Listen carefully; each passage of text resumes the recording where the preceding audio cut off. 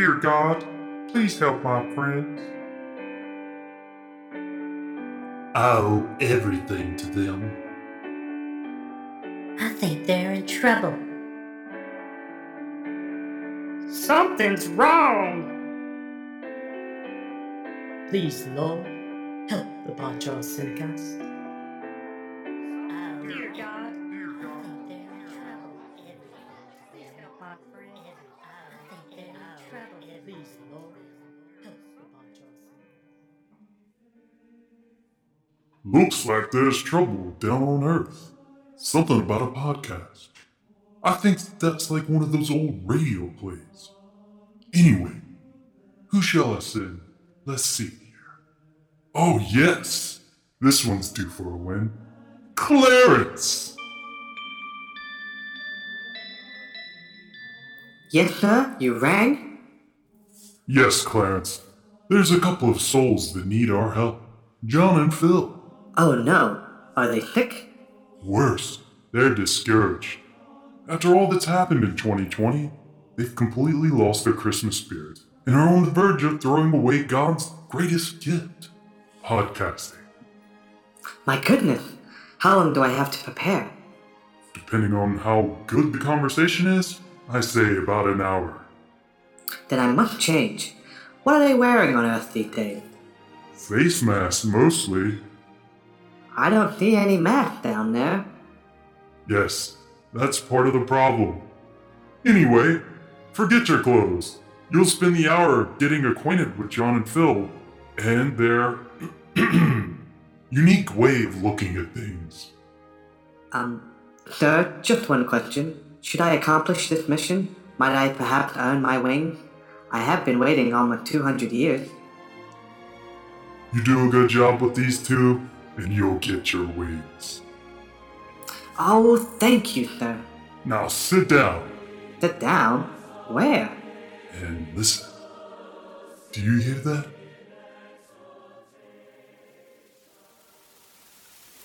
I don't hear anything. Oh, yes. I forgot. You haven't got Spotify, Apple Podcasts, or any other podcasting apps. Here, let me help you. Concentrate. Hear anything? Oh, yes, I do. This is amazing. The boys are just recording their Christmas special.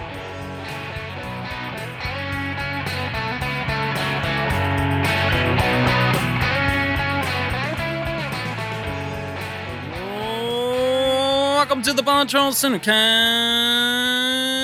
or should I say the Pod Charles Christmas Cast. Ho, ho, ho, ho, ho, ho, ho, ho. Merry Christmas, y'all.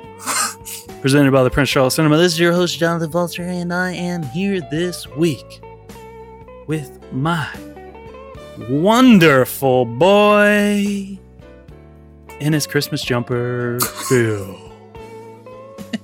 What's going on, charity shop Christmas jumper. I'm doing good. You got that at a charity shop. You know, That's pretty good, man.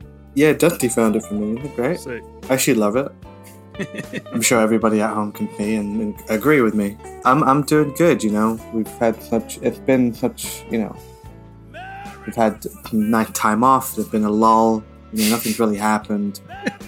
You know, Christmas is coming up. Everybody's going to finally be able to see their family. It's been a tough year, and, you know, finally, you know, we can just sit back and enjoy ourselves, you know, just try and forget all the worries of the world. Right? Yeah. Am I right? Yeah, you're right. You're right. You're right. I mean, I just don't even know where to begin, Phil. Don't even know where to begin. I mean, you're saying we had time off. It's just kind of funny now. Yeah. The irony. Okay, so last week on the podcast, I specifically tried to whittle down the episode to be less than the runtime of the film, because that's absurd if it's longer. And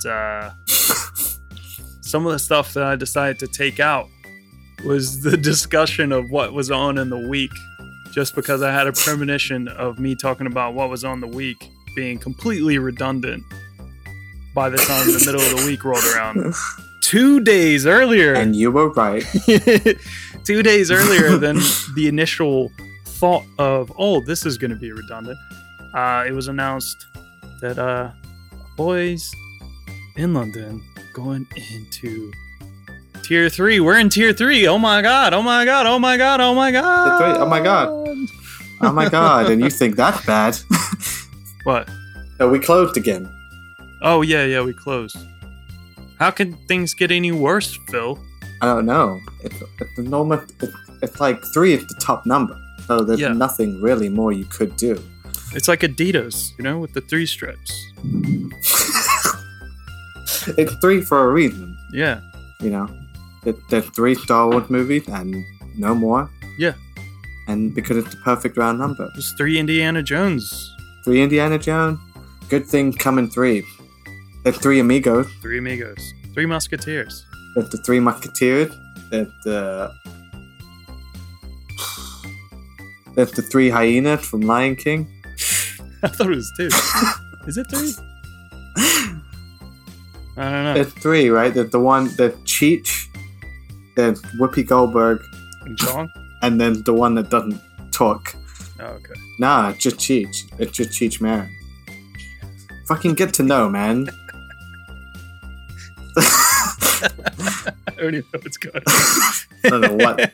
What the fuck? What could be worse than 3? I don't know, but they found a way last night. What? What are you talking about? Dude, I've been moving house. I don't know what's going on anymore. I'm in a new place. I've spent so much time. Are you telling me things got worse? I mean, it was bad enough that we moved into Tier 3 and then the cinema had to close. What happened? Well, while you slept, Christmas was cancelled, and we went into Tier 4. They canceled Christmas? They canceled Christmas? They canceled Christmas. But he said he wouldn't. He said things were going to be better. He said it would be better. He said he was confident that he'd be better. That was the only thing I had. They took everything from me for this year. That was the only thing I had left. All I have almost believe you. All I have left is snack time.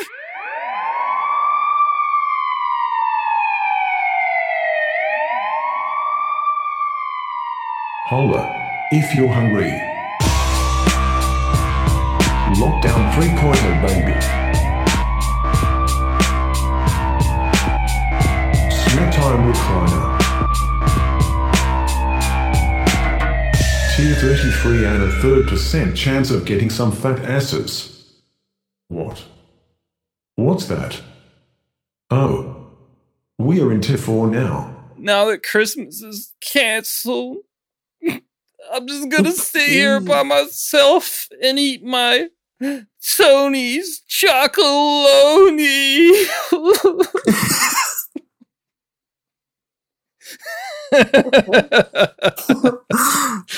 Very, very good, sir. Very good. We're talking about an old-fashioned film this week, and I thought this bar looked incredibly old-fashioned.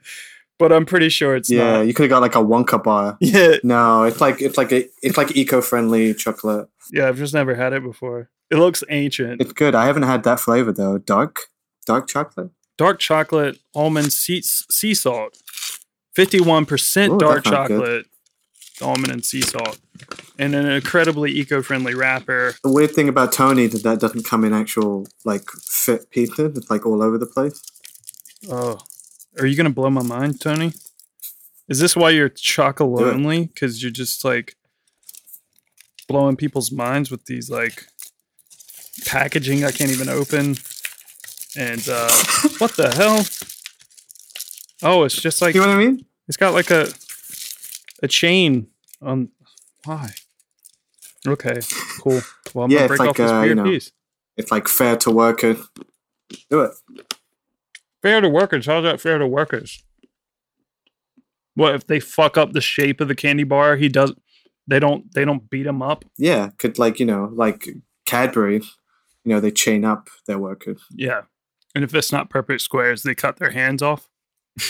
Yeah.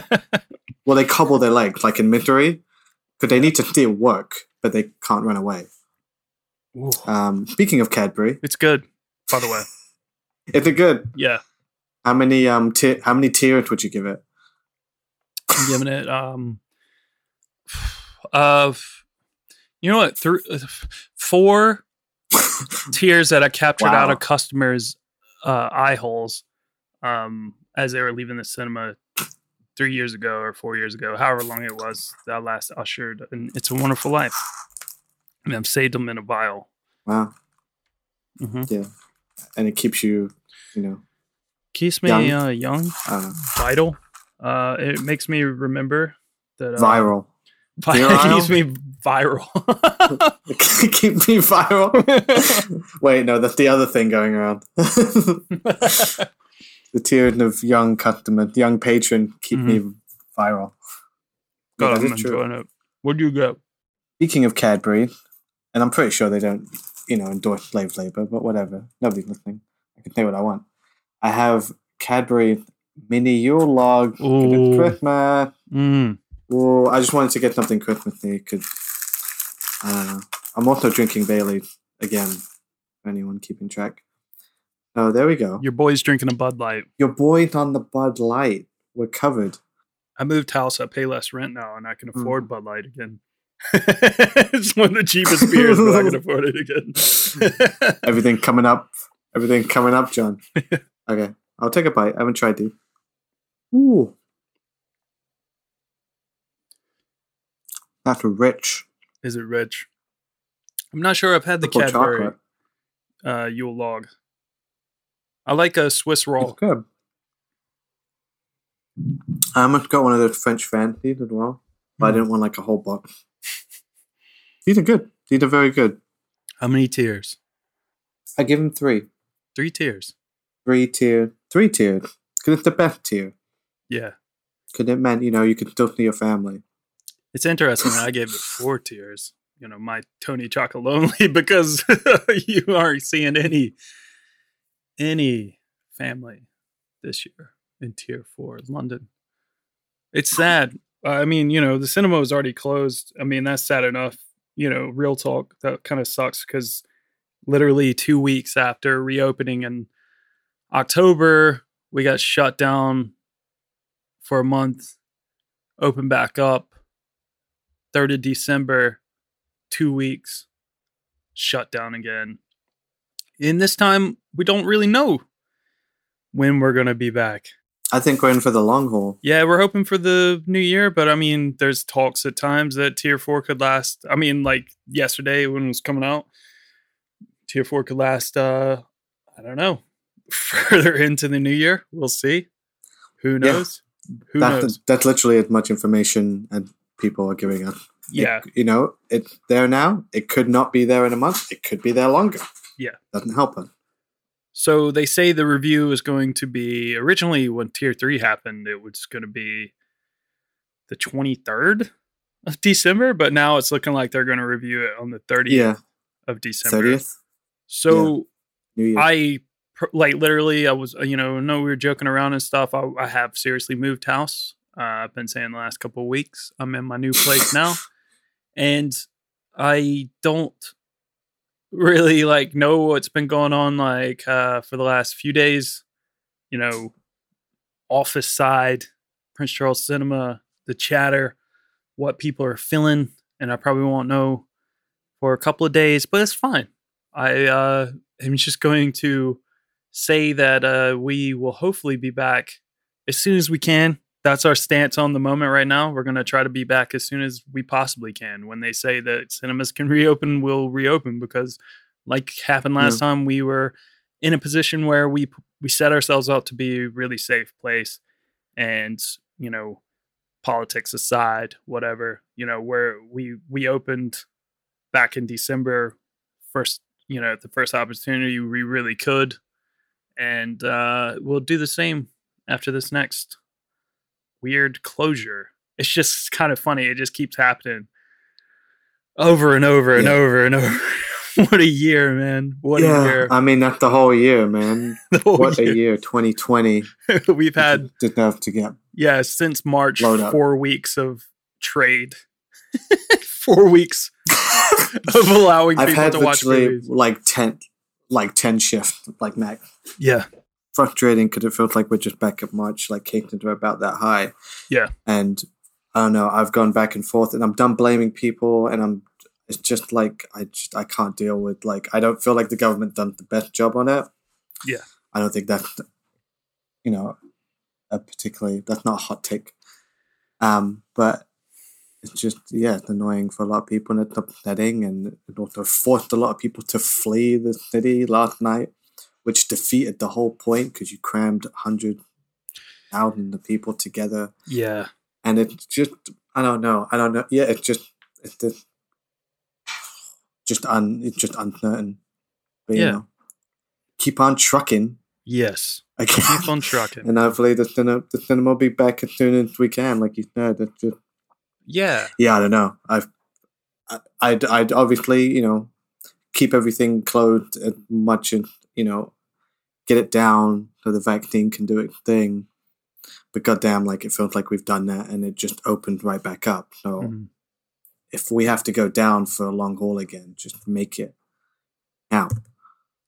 If you're going to throw Christmas away 5 days before it's happening, make it count. I think it's important, just to say keep on trucking. That's kind of like what we've been doing at the cinema, especially after the first lockdown. We really got, like I said a second ago, we got ourselves in a good place where we were on top of everything that we could be on top of and try to make ourselves, the safest possible environment of any cinema. And probably one of the safest ones, if not just in the country, but just maybe even in the world. We've gone above and beyond. We try to make things incredibly safe, and that's saying a lot for such a small little building that's run by a small crew of people who've been up and down this whole entire year of having to move tickets and refunds and reprograms, the whole entire program, and shuffle that along multiple times in a year, and put shows back on sale and continue to try to keep the fun going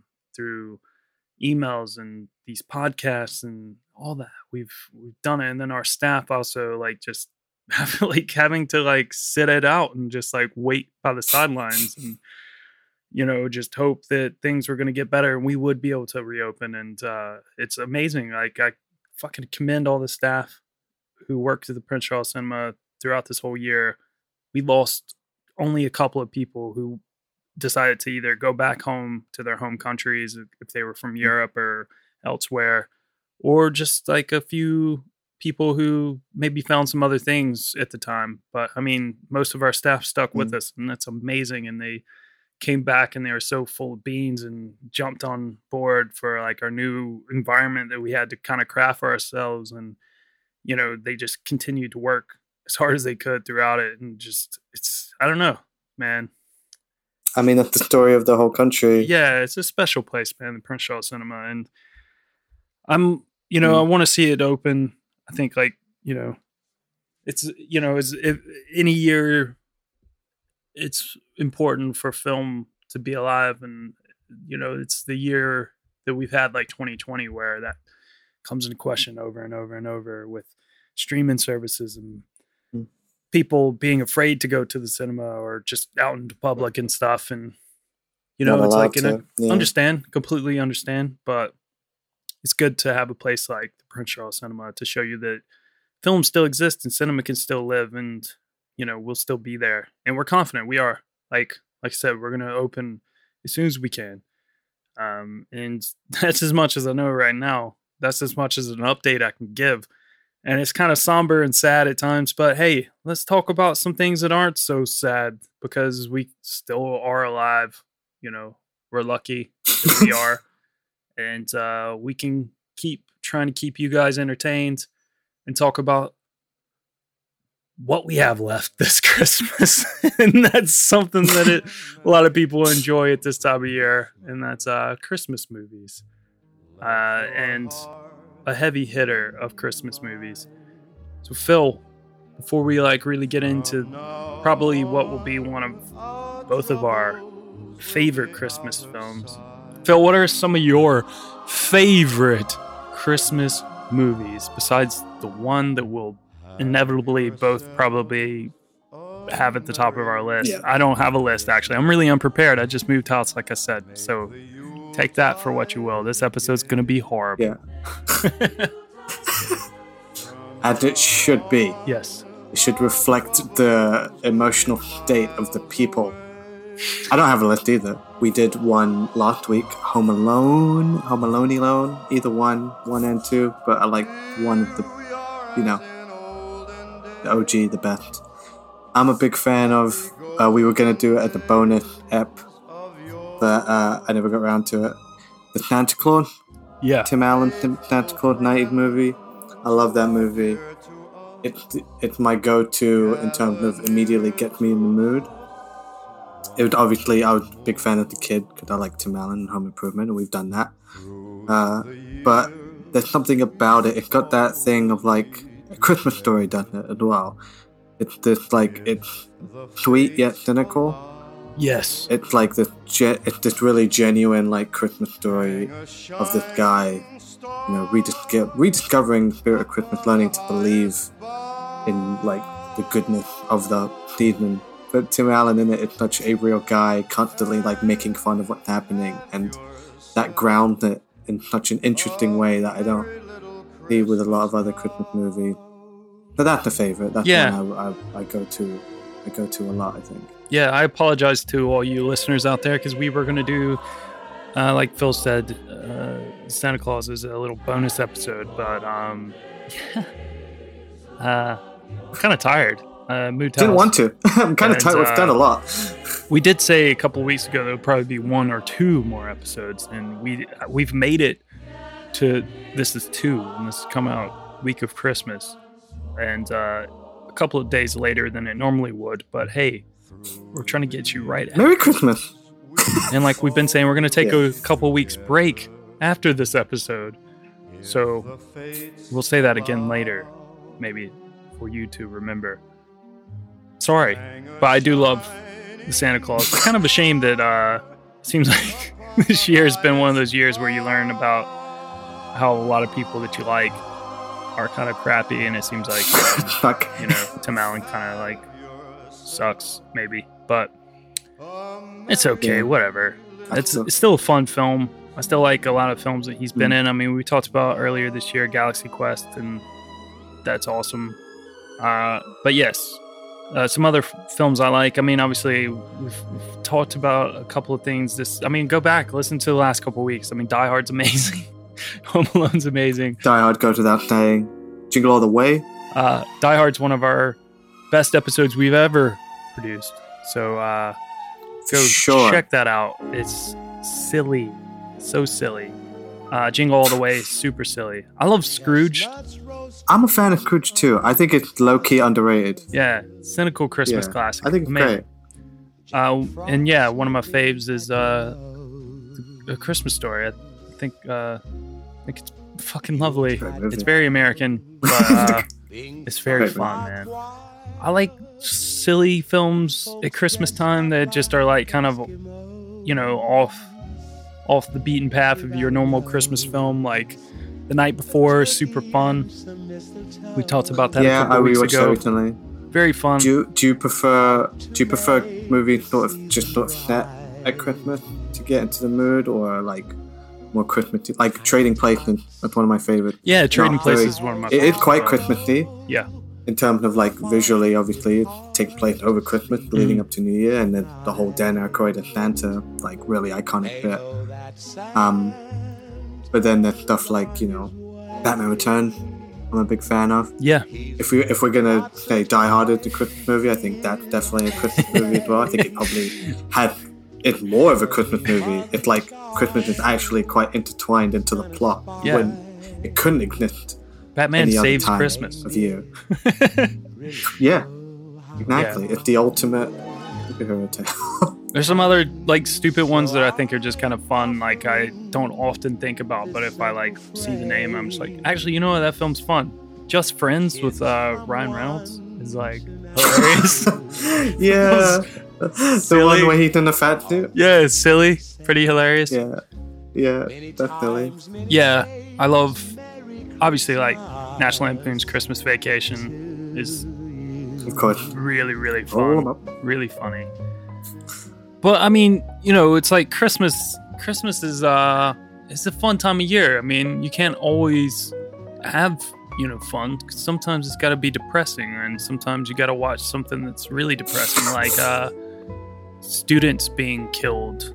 I'm talking about Black Christmas, the OG Black 1974. Christmas, there we go. I thought you were going into It's a Wonderful Life, and I was like, I don't remember that. Same guy who did A Christmas Story, surprisingly, which is hilarious, and Baby Geniuses and Porky's. What a roller coaster of a career Bob Clark had. But yes, Yeah. Black Christmas paved the way for Halloween. Like Halloween wouldn't exist if things Sure. like Black Christmas didn't exist. A seasonal slasher. John Carpenter was like, I love Black Christmas. I want to do a film that's set at Halloween time that's like this, about like a crazy person who just goes in and like, you know, just starts killing people. Okay, let's get into it. Meat and potatoes of the episode. It's Christmas time. We're Yeah, having 'cause I fun can go here, on. guys. We could We're just having keep fun. going. Kick Let's go back. to the main one. We're, you know, We're having fun. grab your chocolates. You know, whatever you're doing.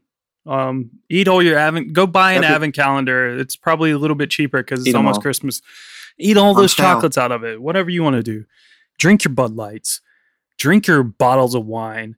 Be merry Your coffee spiked with Bailey. and happy. You know, and thankful for all the things, you know, that you do have in such a really dreadful time of year when things just really can't get any worse and you find yourself on a bridge and you ask yourself, God, why me? Why should the center of the universe revolve around me? Why do people have to look to me for answers?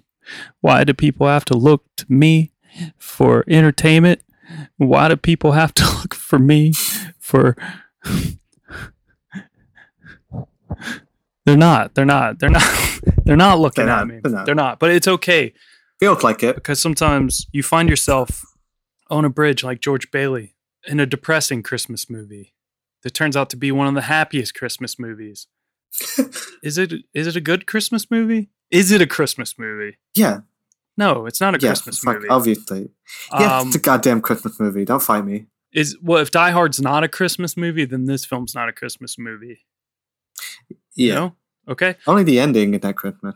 It's Right. it's a film that tops both of our lists probably. I don't know if it's your all-time favorite. It's up my there for all-time me. Favorite. Yeah, you It's can- up there for safe, me. safe. Tied. It's not your top. It- Tied with Die Hard. No, A Christmas Carol, man. I love. Sorry, A Christmas Story. Christmas Carol. Okay. A Christmas Story. Yeah, A Christmas Story. Fuck off, Scrooge. The only Christmas Carol I like is the Scrooge McDuck one, Yeah. and the Muppets one. Pretty good as well. Noticeably absent from my list. No, I'm just joking. Yeah. We're done. Done it. Yeah, no. It's tied. It's tied with The Christmas Story. It's a Wonderful Life. It's a thing. It's film. wonderful. It's a It's a wonderful. thing. It's a wonderful film. Wonderful. Look, who are you? I told you, George, I'm your guardian angel. What is it you want, Barry? You want the moon? Just say the word and I'll throw a lasso around it and pull it down. Welcome home, Mr. Bailey. Sentimental hogwash. I wish I had $1 million. Hot dog! Mr. and Mrs. Martini, welcome home. This is what I wished for. You see, George, you really had a wonderful life. Merry Christmas! Look, Daddy, teacher says every time a bell rings, an angel gets his wings. That's right.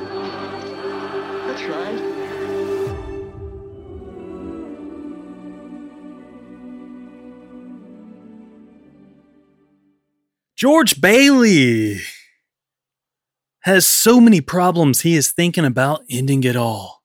And it's Christmas!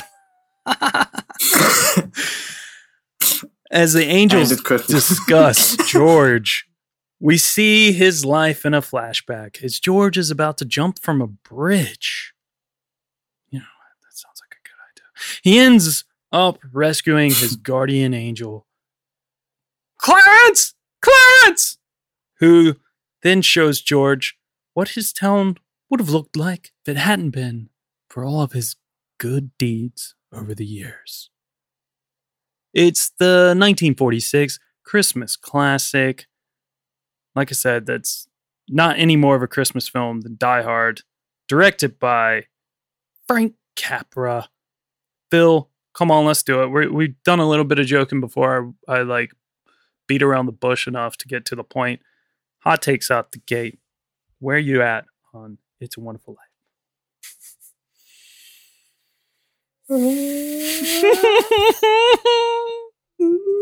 They canceled Christmas.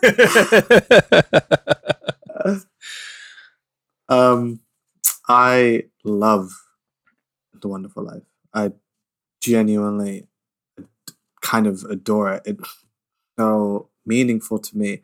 It's like the only movie I will get mad if people don't like. It's like you're dead inside if it does nothing for you. It doesn't have to make you cry, but like, and there's a few people like that in cinema. And it's like, come on, like I get it. It's corny and it's old. It's kind of old. It's old fashioned and it's outdated, but it's so genuine. It's so wonderful. It's like beyond Christmas. It's my favorite Christmas movie. It's one of my favorite movies. It really affects me, and I wish I kind of wish it didn't, because it's quite hard to watch every year, and I watch it every Christmas. I was lucky enough to catch it at the cinema. It was the last thing I saw before we closed, literally nice. a couple of days before we closed, and I was lucky to catch it. But my God, it's just sort of unbearable, and I know all the beats.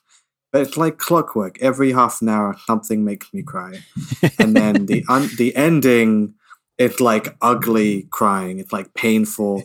It's the only film I can think of that makes me like cry tears of joy. Like it makes me so happy to be alive, and that's just such a rare feeling. Mm-hmm. Genuine. Like enjoyment of things like that, and it just it gets it, and I don't know what it does. It's a wonderful story and it's wonderfully acted. Just I love Jimmy Stewart, and it's great to just watch him run around, and it's such a small, relatable story, and it's great. It's just great, and it's nice, and it's so like 2020, right? It's so like just this whole year had been shit. But there are good things. If you look for them, there are good things worth living for. Yeah. And that's something I have to remind myself quite often. But, and this movie does it really well. What about you? No. Yeah. All right. I mean, I've probably said on this podcast before that I struggle not struggle to cry. It's just like I don't cry a lot. And I only cry at movies. I well up at literally times. Exclusively.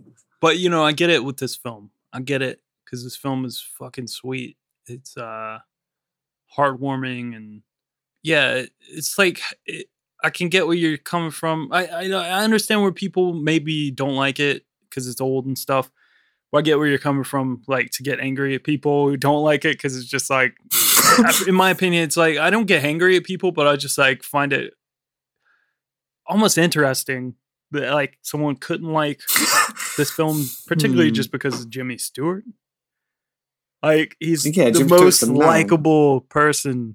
Like sometimes you hear some weird things about people like a Jimmy Stewart or something. You're like, oh man, come on, just don't tell me that or something. Because like, don't want to hear it. It's just like, you don't want to hear that, people that you admire, like could be kind of less than. But I mean, I've not heard smuggled cocaine. I've not heard too many of those stories about Jimmy Stewart, but he's just a likable guy. And this film's really sweet. It's just really fun. It's funny. It's sad. It's heartbreaking. And who in the year of the Lord of 2020 hasn't filmed themselves standing on a bridge, either physically or mentally or metaphorically or whatever, like, Yeah. and just Many times. questioning your entire existence. Because I know I have. But yes, it's a good movie, man. Like I haven't watched it. Like I said, I've been moving and stuff. So this episode is more of a fun. We're enjoying ourselves at Christmas time, having a few drinks, seeing each other, catching up before we go on a little holiday break. It's a film that I've seen so many times that I don't need to like watch it before we talk about it a little bit. It's not going to be your typical episode where I'm full blown giving you all the facts and details. I do have some facts and stuff. I managed to nick a few facts here and there, some half-assed internet research. And we are going to have a little bit of fun talking about this movie. But I just want you guys to have a Merry Christmas. And if you want to put this film on, put it on because it's a good time this time of year. It's a good one to put on. And I know Christmas, as they keep saying on the news, is different this year. It's different. As it should be. You shouldn't go hang out with all your relatives and potentially make things worse because, maybe there won't be a Christmas next year if we keep this up or years after. So, let's sustain, guys. Let's sustain. I love this film, man. It's a good one. I didn't know this, though. The story was actually derived from a Christmas card. So No, you're messing with me. I'm literally watching BoJack. I'm literally rewatching BoJack Horseman, and there's the fucking plot line where Mr. Peanut Butter optioned the right to a Happy Birthday Dad card and turned it into a movie called Birthday Dad. That's so funny. Yeah. This is a guy named Philip Van Dorn Stern, who tried to Is that enough last name? Yeah, it's enough. Is that enough? Philip Van Dorn Stern Philip Johnston. Dorn, Philip Stern, Philip Van Dorn, Philip Van Stern, Philip Van Dorn Stern. He tried to sell his short story for years. It's a story called The Greatest Gift before he decided to give the gift of words to his closest friends for the holidays. And he printed up 200 copies of the story and he sent them out, as a 21-page Christmas card. And that was when David Hempstead, the producer at RKO Pictures, ended up getting a hold of it, and he purchased the movie rights for $10,000. That must have been so much back then, and especially post World War II. Someone just throwing 10 grand at you. I mean, holy shit. I mean, I'd sell my life rights for $10,000 right now. They're not worth $10,000, but Now, yeah, I would do that now. Yeah, I would do most anything for 10 grand. No, there's something in a story about a guy who starts a podcast. Didn't Zach Braff make that into a TV show? Is that? And he didn't make any show. Is that? I thought Zach Braff was still making Scrubs. Nah, man, long gone. He made that movie about the senior citizens robbing a bank, and he was the monkey in that Oz movie. Keep up, dude. No, but he was. Wait, I'm gonna find it because it had a really fucking stupid ass title as well. It lasted 4 episodes. Alex Incorporated. That was it. Oh, okay. I know he's not doing Scrubs anymore, but I stopped paying attention to what Zach Braff was doing because I saw a YouTube video of saying one of those why doesn't Hollywood hire Zach Braff anymore? And I was like, okay, they're not hiring him anymore. It's no point in keeping up. That's how my mind works, Phil. That's how I'll get my news. You didn't click on the articles. Thing you didn't actually click on it to find out what the news was. The headline wasn't enough. He's over. Because it was definitely a link to that time he beat up a teenager on Punk'd. It was definitely that. That was definitely the end of his career. Remember that? Yeah. Nobody talks about that anymore. Canceled weird, now. Dude. We're talking about it now in 2020. What if that broke the news of this horrible podcast episode? We broke. We canceled Zach Braff just so we can move our shitty podcast up a little notch in the film and TV podcast rankings on Apple. Because the Scrubs podcast. Make sure to put that in the title. I don't want to see the Podshell Christmas special. I don't want to see that. It needs to be called why doesn't Hollywood hire Night Breath anymore? Bracket. The holiday cooking special. It's a Wonderful Life. Who wouldn't click on that? Who in their right mind wakes up on Christmas Day and it's like, you know what? I'd like to listen to a podcast. I'm on my own, tier 4, you know, we mentioned, and see that, and they're not like, holy fuck, why am I not listening to that right now? That's what I thought about the Die Hard episode, but I mean, apparently. Yeah, you know what? Sometimes it feels like it's not worth it. Sometimes find yourself getting into your car and looking on Google Maps for the closest bridge over a really, really long drop over a body of water. Yeah. By the time It's a Wonderful Life made it to theaters, the story was much different from the man with 5 billion last names Stern's original tell. That's because more than a half a dozen people contributed to the screenplay, including some pretty acclaimed writers at the time. You had Dorothy Parker, Dalton Trumbo, Mark Connolly, Clifford Odets. There's a couple of other people who left the project. They're still credited, apparently. It's like a husband-wife duo. They left because they found Frank Capra to be condescending. You know, fun stuff like that. So a lot of people had their hands in to come up with the story. Making the sausage. Yeah, when they were making that sausage called It's a Wonderful Life. Back when it was called The Christmas Gift something. The Greatest Gift. When RKO actually purchased the rights, they originally planned on having Cary Grant in the lead, which, yeah, I mean, I'm not going to say that I'd rather see that version, but I'm just saying it probably would still be a hell of a movie because Cary Grant, it's like, Cary Grant doesn't have that everyman thing though that Jimmy Stewart had. Jimmy Stewart kind of talked funny. He's really like tall and lanky, and he's like, he just seemed like a regular person. And that was his appeal at the time. Yeah, but Cary Grant was hot, though. You know, Cary Grant was hot, though. He was hot in the streets. Hot trot. He was hot in the sheets. He was hot back then, man. I mean, I don't know about now. He's probably not very. I'm pretty sure hot. He's dead now. He's probably pretty cold. He's probably cold. Pretty cold. But, underground, 6 feet under. But he was good looking, man. Good looking dude. I mean, Jimmy Stewart, like you said, he was a bit of sometimes I struggle when I'm looking up things about Jimmy Stewart because I like to call him Jimmy, but the internet sometimes likes to call him James. Actually, it's James Stewart. Actually, it's James. James Stewart? Yeah, sorry. I got him confused with Jimmy Stewart, the country singer. Charles Chaplin, not Charlie. Goddamn. Yeah, I've just looked it up, by the way, and Cary Grant is dead. Yeah. He's hot, too, isn't he? And dead. Dead. He was so hot. Dead, Jimmy Stewart just like Christmas. Nerdy, like you said. Yeah. But, the project, it went through some ups and downs, as most films seem to go through. I mean, name a film that was perfectly shot from start to finish without any hiccups here or there. Bubble Boy. Or everywhere. Did you say Bubble Boy? Yeah. That went off without a hitch. Yeah, I'm dying on that hill. Yeah, we're not like talking about the fact that like many people were severely upset by the existence of that movie. But okay.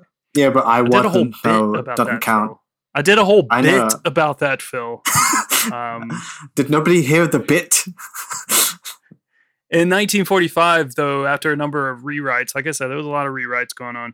RKO actually sold the movie rights to Frank Capra, who quickly recruited Jimmy Stewart to play George Bailey.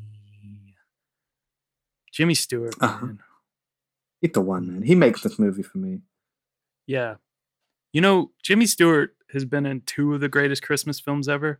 I purposely left out one of my other favorites because it also was remade, in a more modern setting, by our pizza boy, our little glove loving boy, Tom Hanks. Yeah, so Shop Around the Corner. Shop Around the Corner is a fantastic Christmas movie. Very fun. Yeah, they remade it. You've Got Mail. Tom Hanks, Meg Ryan. Classic combo. They get mail. It's great. Amazing. I've only seen the remake. I haven't seen the original. Love both of them. You've Got Mail. It's one of those films. If it's on, I'll watch it. Really? I see it like, yeah, it's one of those things. I'll see it on Netflix. I'm like, I'll watch it.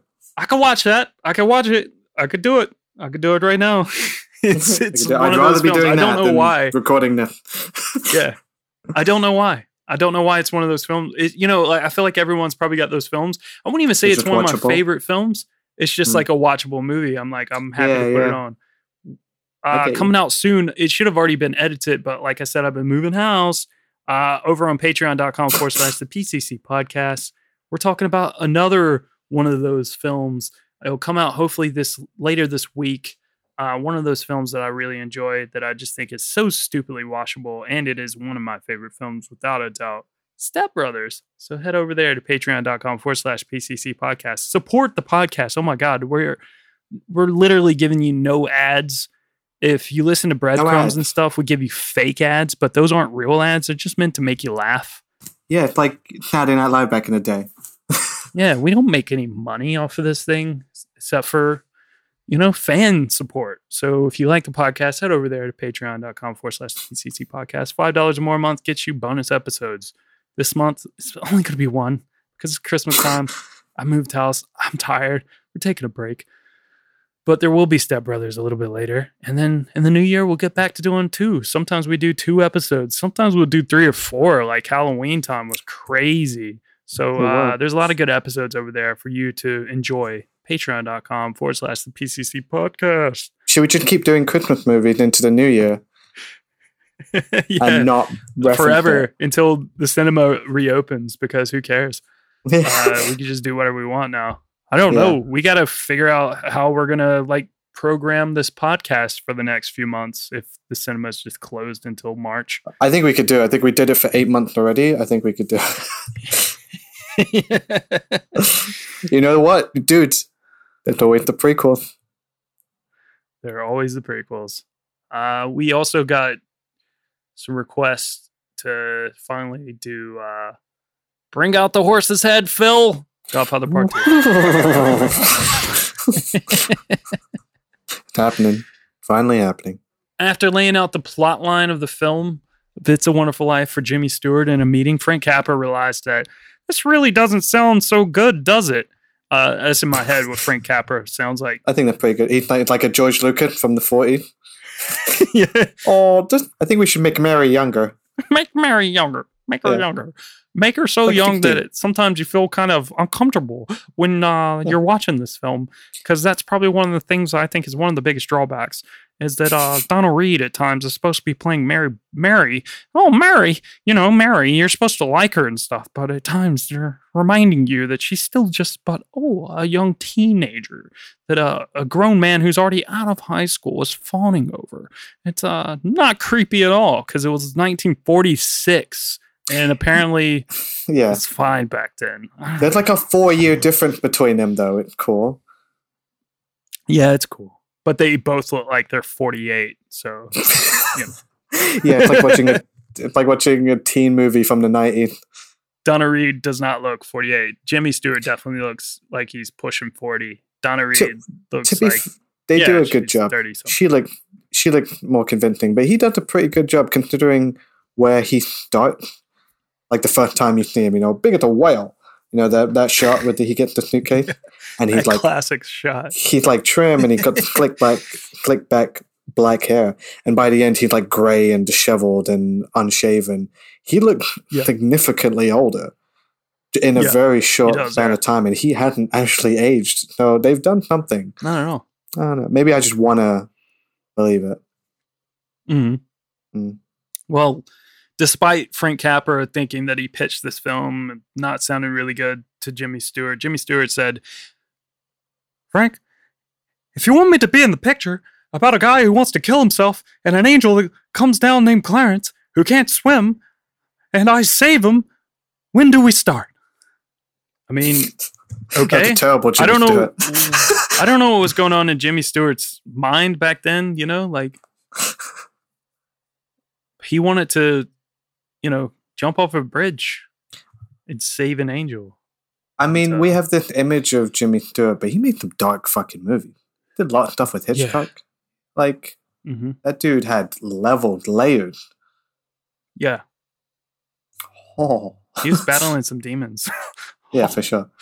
Like, yeah, Jimmy Stewart sounds like this. Well, Frank, if you want me to star in a movie where a guy kills himself on Christmas and saved an angel, when do we start? Is that better? Sure. It's not great. Sorry. It was the first leading role though for his partner in the film. Donna Reed played. She played Mary Bailey or Mary. Mary. That's good. Despite really good. being in over 20 films prior to this was her first starring role, and she beat out the likes of Jean Arthur for the role. And she's really good in this film, though. Like, she's solid. She's lovely in this film.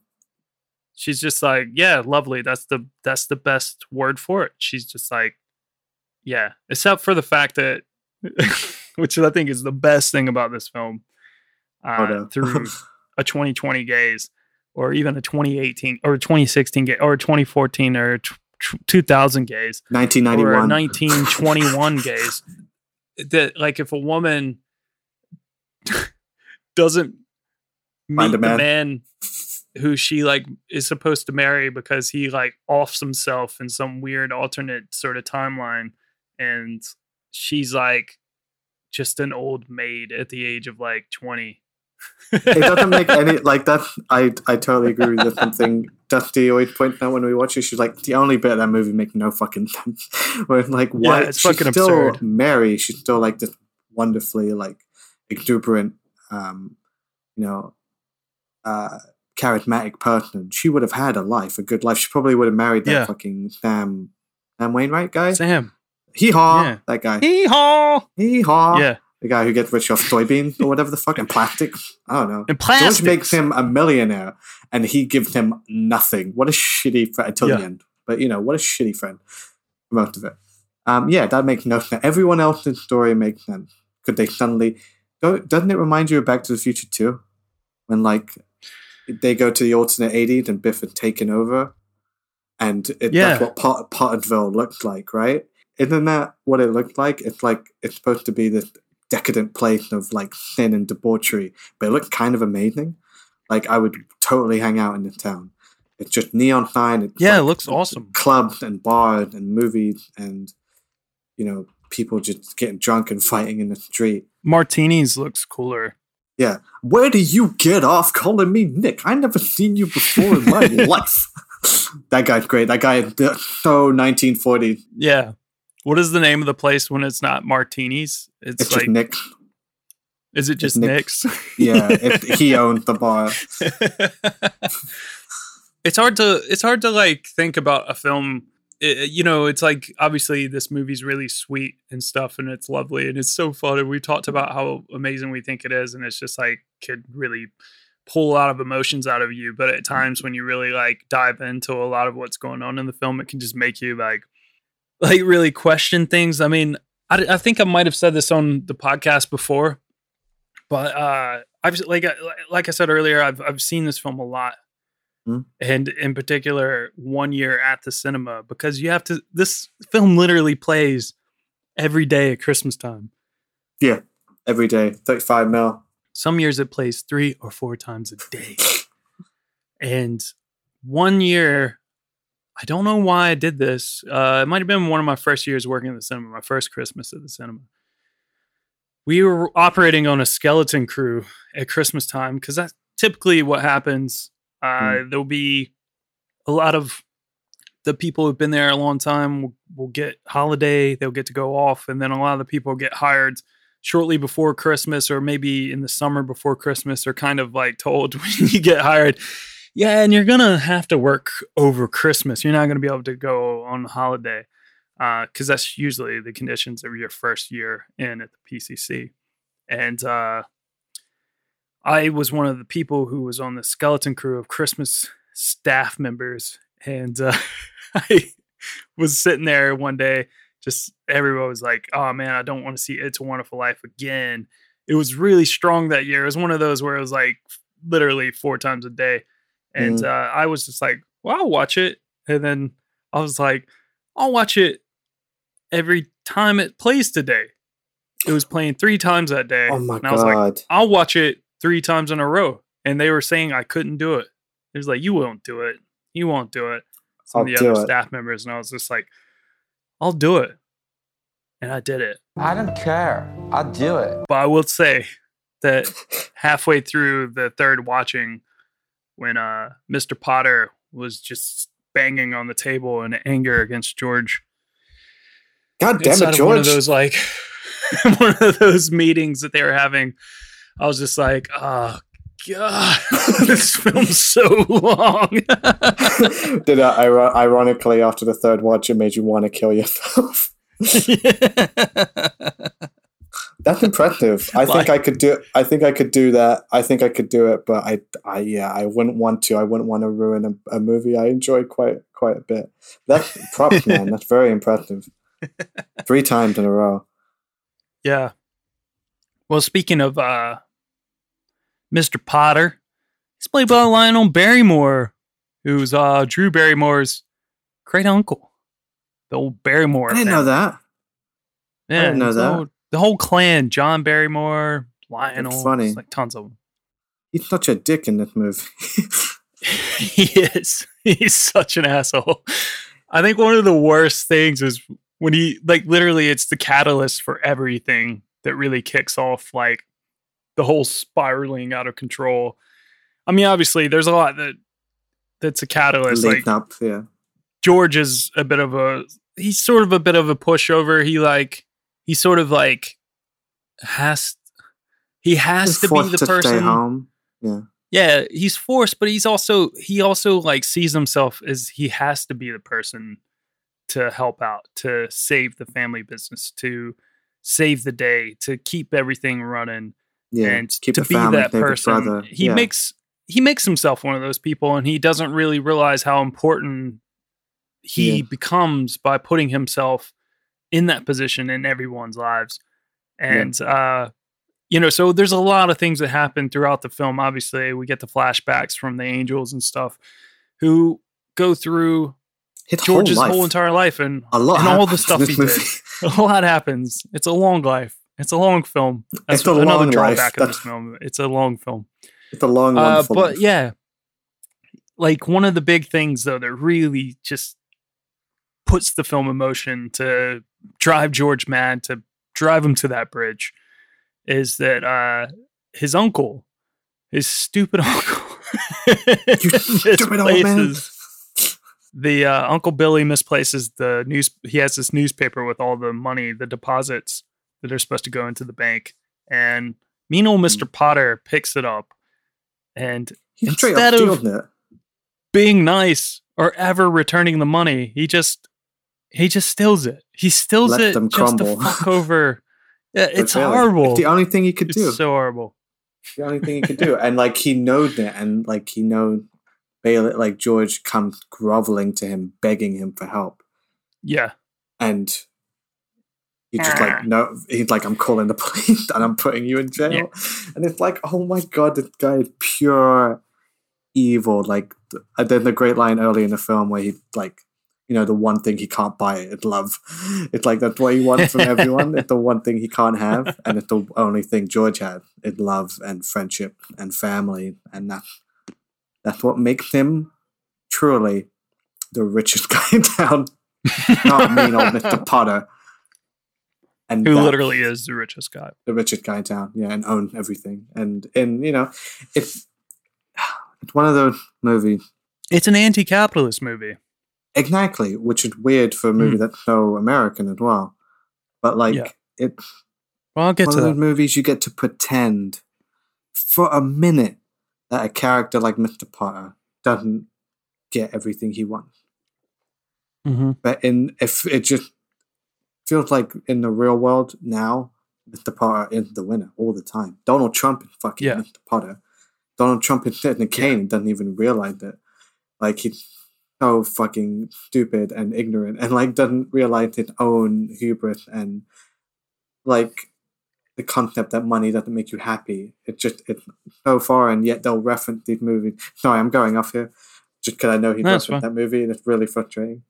But yeah, It's a Wonderful Life is the moment where you get to pretend that like George Bailey wins, and he does win, I guess, once he stops and realizes what he had, and it takes quite a huge thing for him to realize what he had. Literally a weird little man in a robe had to come down and talk about Tom Sawyer. I don't know what the deal is. You forget that's the setup. You forget that this movie, that's only the end, that's only like the last half hour of this movie. It's like the first like hour and a half, it's all just his life. And there's something quite powerful to that. I like movies that do that, right? It's like Forrest Gump or like Benjamin Button, or like just movies where you get to witness an entire life. Irishman. There's something powerful in seeing all of that unfold. And then right at the end, he tries to end it. And then you go back and you do this great, again, thing where you go back and you wrap yourself around the earlier movie and get to see everything reframed in a different context. Yeah, and definitely. It's great. But yeah, no, it's this wonderful fantasy world where like love triumphs. And that's kind of why I like Christmas. It's this period where I get to pretend that everybody loved each other and liked each other, and at least people try to do nice things. So maybe I'm working this out as I'm talking to you. Maybe that's why I like. No, I mean, I think that's the. I mean, you know, I saw someone tweet, which was kind of funny, and I saw a lot of guys getting angry at it, and I don't really care. Don't really care. It's kind of funny. This girl was like, why do guys, instead of going to get therapy, start a podcast? It's like, this is our therapy. So it's easy to work out your problems on air. Especially in the year of the Lord 2020. The more problems you have, the more podcasts you start. I got 99 problems, but this podcast ain't one. But I got 99 podcasts as well. I fucking Mr. Potter, he's a bit of a penguin. He's got penguin vibes, for sure, especially Danny DeVito penguin vibes. Funny character. Danny DeVito. Beulah Bondi, she plays Mrs. Bailey. She's like Jamie Stewart's mother. Jamie Stewart. She's Jimmy Stewart's mother. Arnie remake of It's a Wonderful Life, but it's Arnold Schwarzenegger. Do it, Hollywood. Don't be a coward. I'd watch that. Oh, I'd love it. Yeah. Can we bring back Jake Lloyd as like one of his kids? Jake Lloyd can play Noo.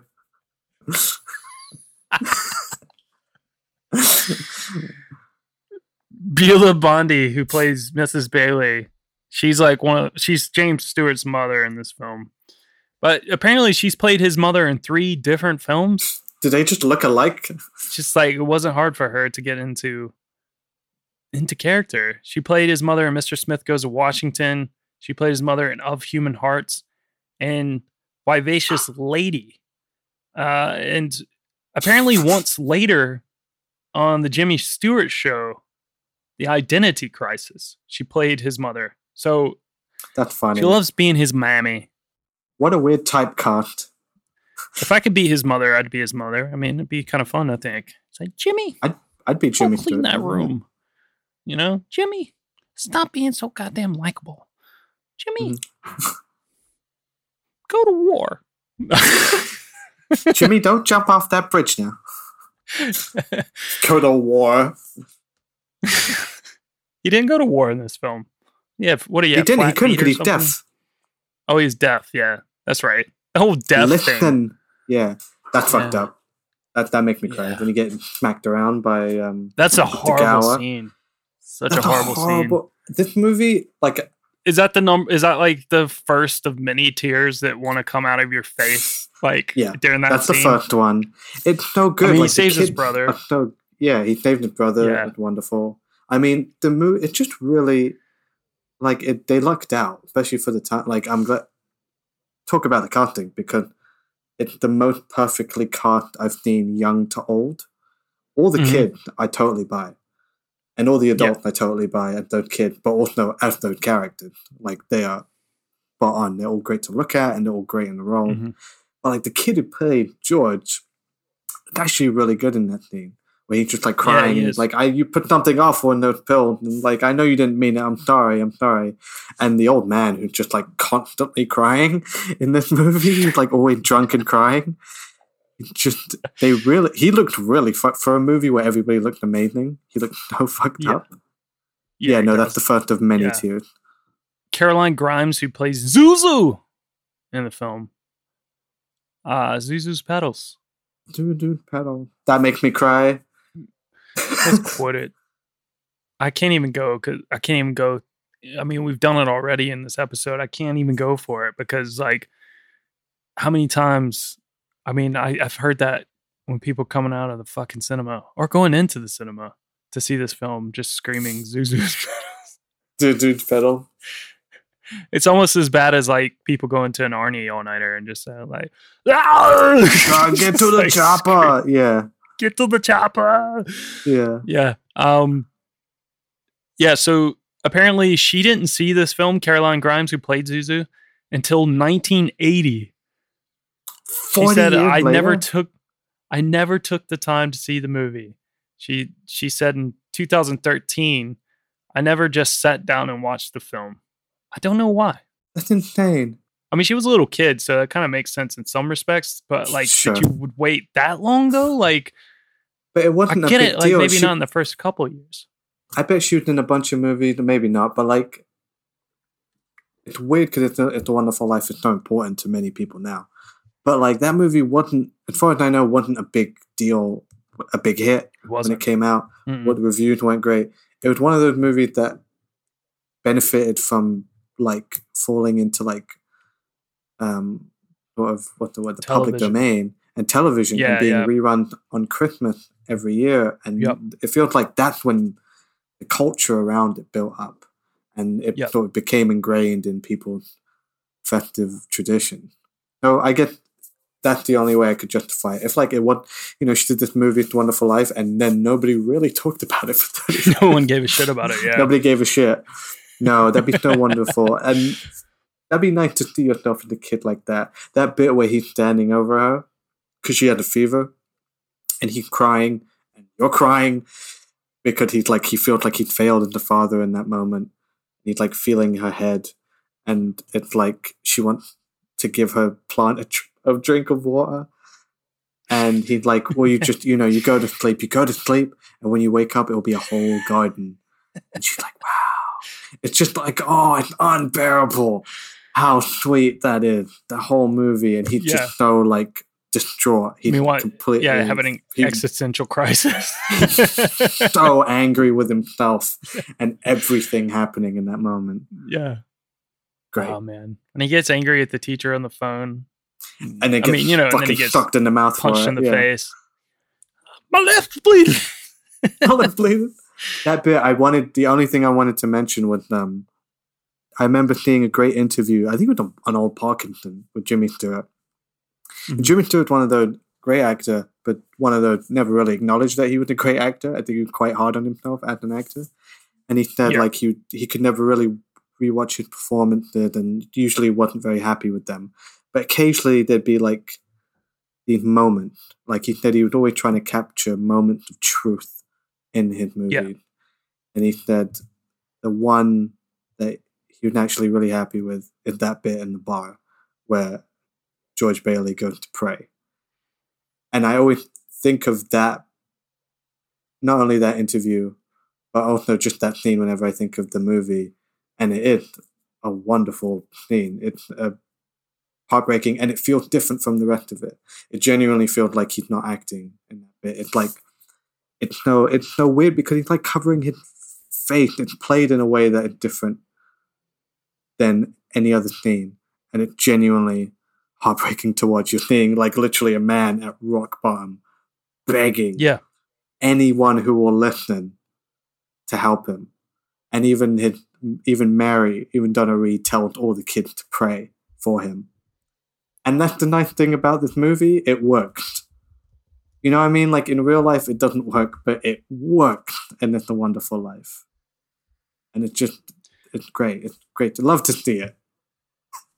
Yeah. Well, I mean, that's actually like an interesting thing you said, because I was actually reading, and I didn't write it down in my notes here, but like that scene in particular, and it might actually add into a little bit of why it looks a little bit different, was it like Frank Capra, I think, was just sort of totally enthralled by how engrossed Jimmy Stewart was in that scene, that he decided to sort of like shoot it at a different angle as like a wide shot and stuff, and just capture like the moment and stuff, and like could just see the pain and the tears and stuff in Jimmy Stewart's eyes. And obviously he also had that older looking vibe to him and stuff. And I think however he shot it, it's like, it's just different from the rest of the film, and it just looks different. And it actually maybe that's the reason why it feels and looks different. It's just because it's like, it is different. And it's like, it's this like, it's grainier in certain shots. Like it actually looks grainier.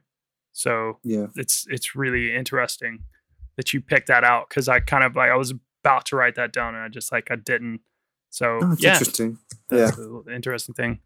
Wait, then no. Yeah, so Bedford Falls, it was shot on a set. It covered 4 acres of RKO's Encino Ranch, and it was one of the most elaborate movie sets ever built up to that time, with 75 stores and buildings, 20 fully grown oak trees, factories, residential areas, and a 300-yard long main street.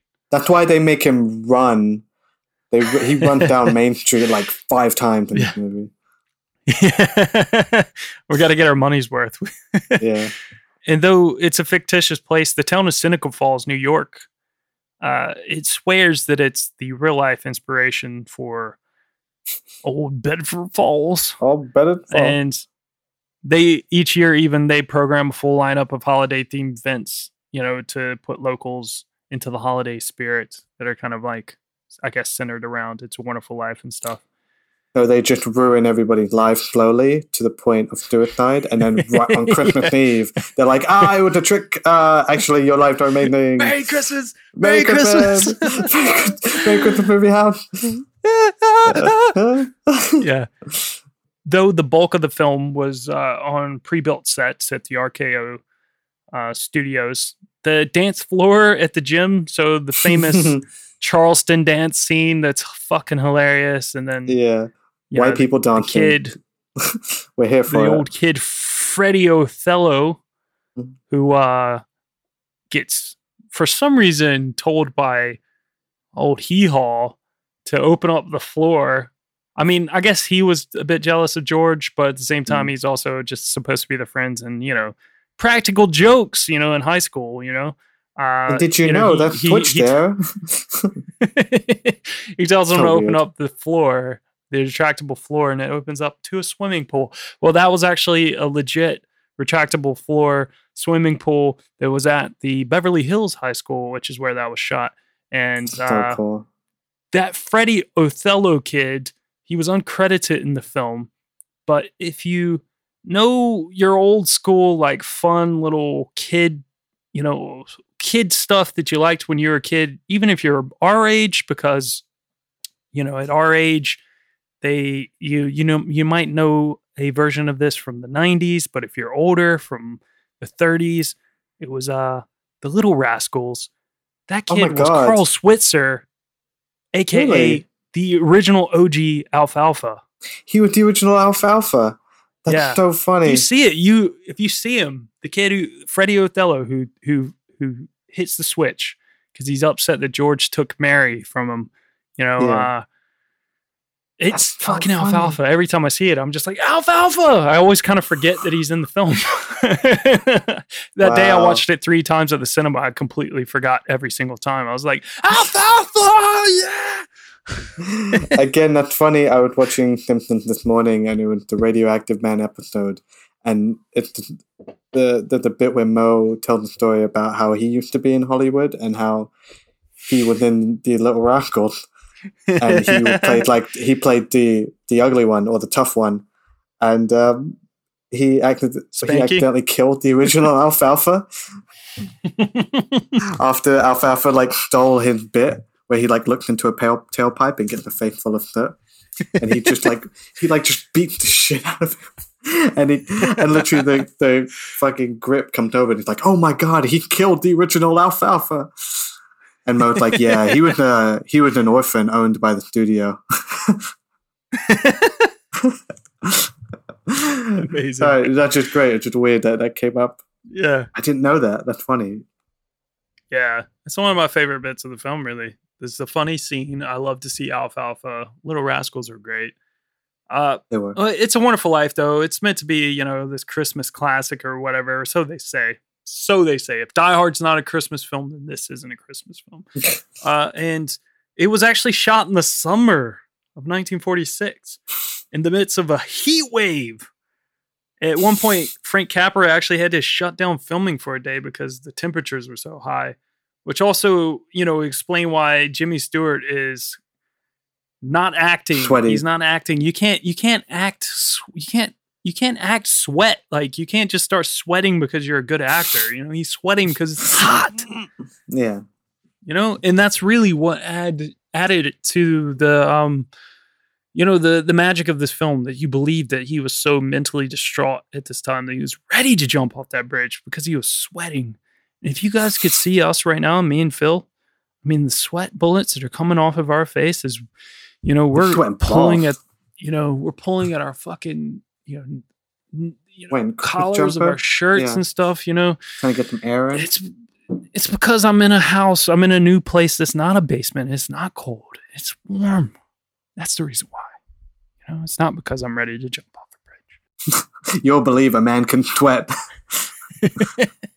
Frank Capra, who actually was like an engineer, and he had special effects supervisor Russell Shearman with him. They engineered a new type of artificial snow for the film, because at the time they would usually use painted cornflakes apparently for fake snow, which is so fucking funny.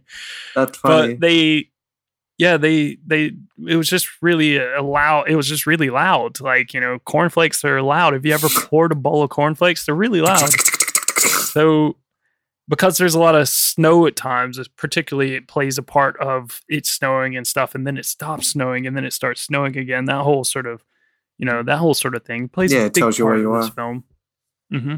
So he and Sherman, they decided to mix foamite. So it's basically kind of stuff you find in fire extinguishers, and with sugar and water. And they created this new, less noisy option for snow. And I don't know if that sort of took off or whatever. Yeah, no, I didn't know that. I figured it was another variation. Cause I know they used to put milk in the water when they would have rain on film back in the day, because it didn't come out on the film. You needed to lighten it with a bit of milk. And I figured it was a similar invention with snow, but that's interesting. I didn't know that. I love the cornflakes idea. I wish people still did that. And then they kept the noise and they're just yelling. Yeah. Mary! Mary! What? I can't hear you. It's snowing. I'm not deaf. I'm really not deaf in this ear. It's just because the cornflakes are just streaming down right now. They fucking tore up my car. Is that where they were using milk for the water and stuff during the rain so that they could put it with the cornflakes and have a bowl of cereal later? Yeah, what the fuck was what Hollywood doing in the 30s? They were making cereal. Well, we were talking about this is sort of like a very anti-capitalist movie, and I said I'd come back to that.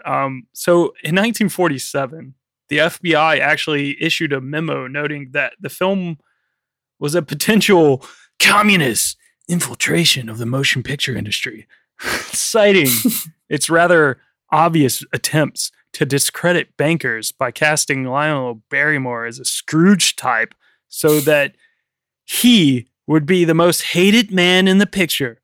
This, according to the sources, is a common trick used by communists. It's amazing how things just don't change, Yeah. Bankers are still the bad guy. And also that the people in charge will always lead you to believe that, everything that isn't capitalism is communism, and it's Yeah. bad. And it's We're bad. all communist. And It's bad. Communism we is can't bad. have good things. We can't have, at least you kind of have it in the UK, but in America, you can't have healthcare because communism. Why don't we have healthcare? I don't know. Communism? Communism, cool. man. Communism, it just doesn't work. That's why we went into Russia and destabilized it, because we knew it wouldn't work and it was just destined to fail. And that's why we made sure it failed. And that's why we wrote Wind of Change, in order to inspire a rebellion and bring down the Berlin Wall. Absolutely. Absolutely. And then we installed the KGB.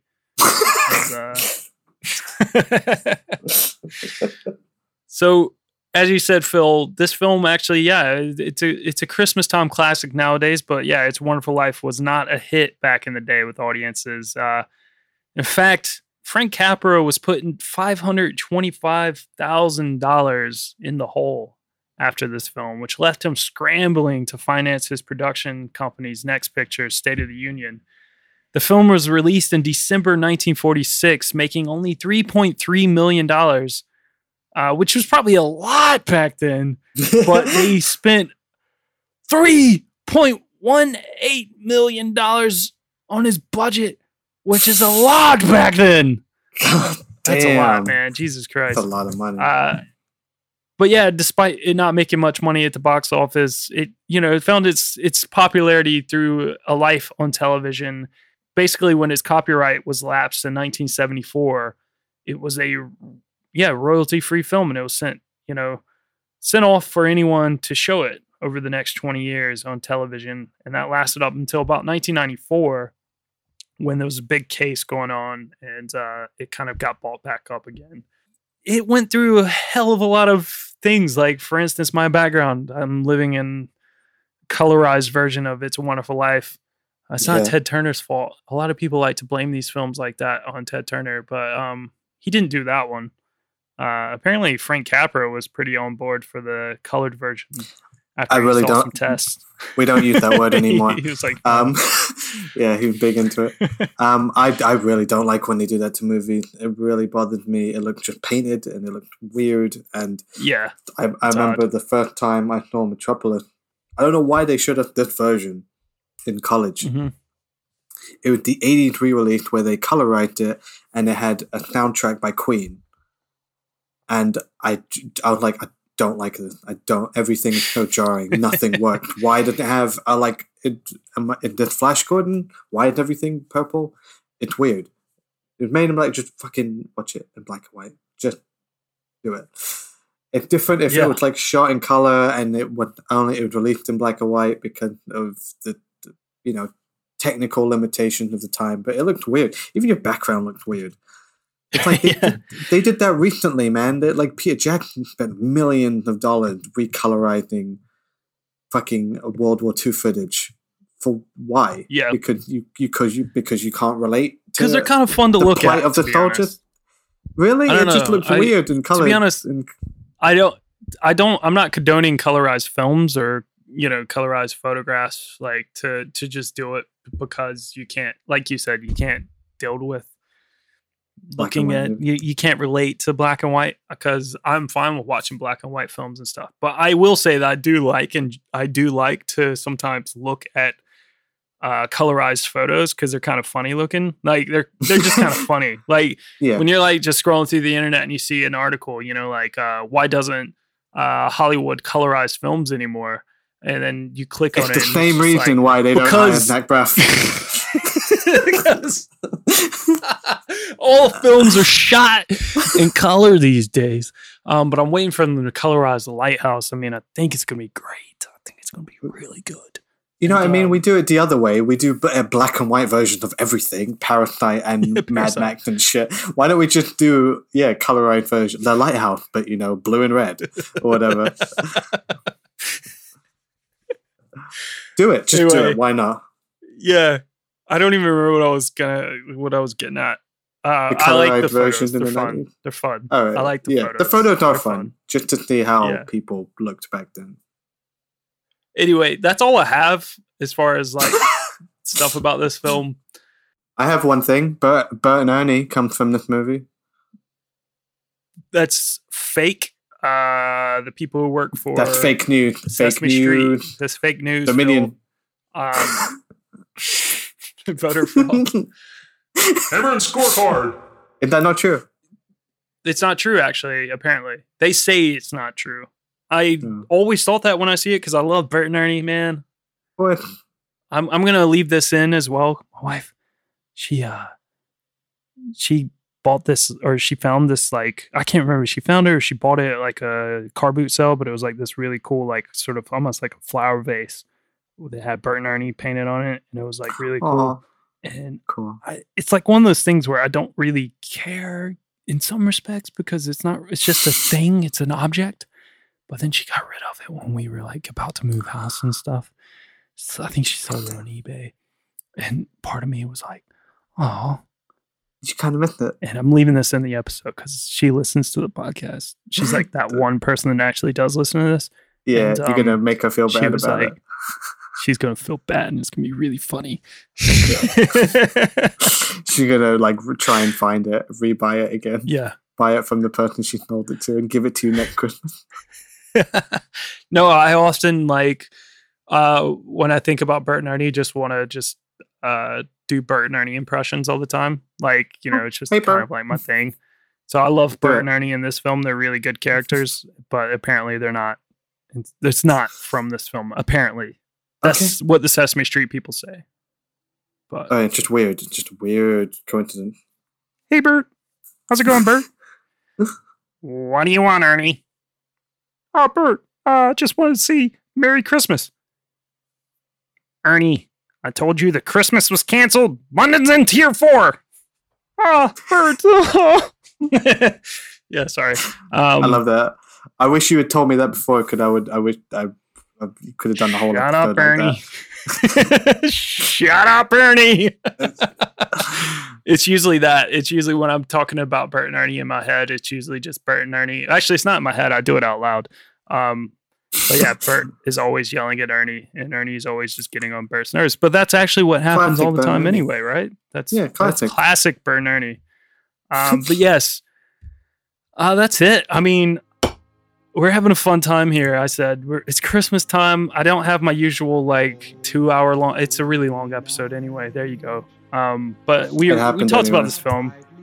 We left out a lot about this film, but like I said, you know, I've been moving. We're tired. We just wanted to kind of have fun. I feel like we've accomplished the mission, and Phil and I are ready to go off onto a Christmas break that we so richly deserve.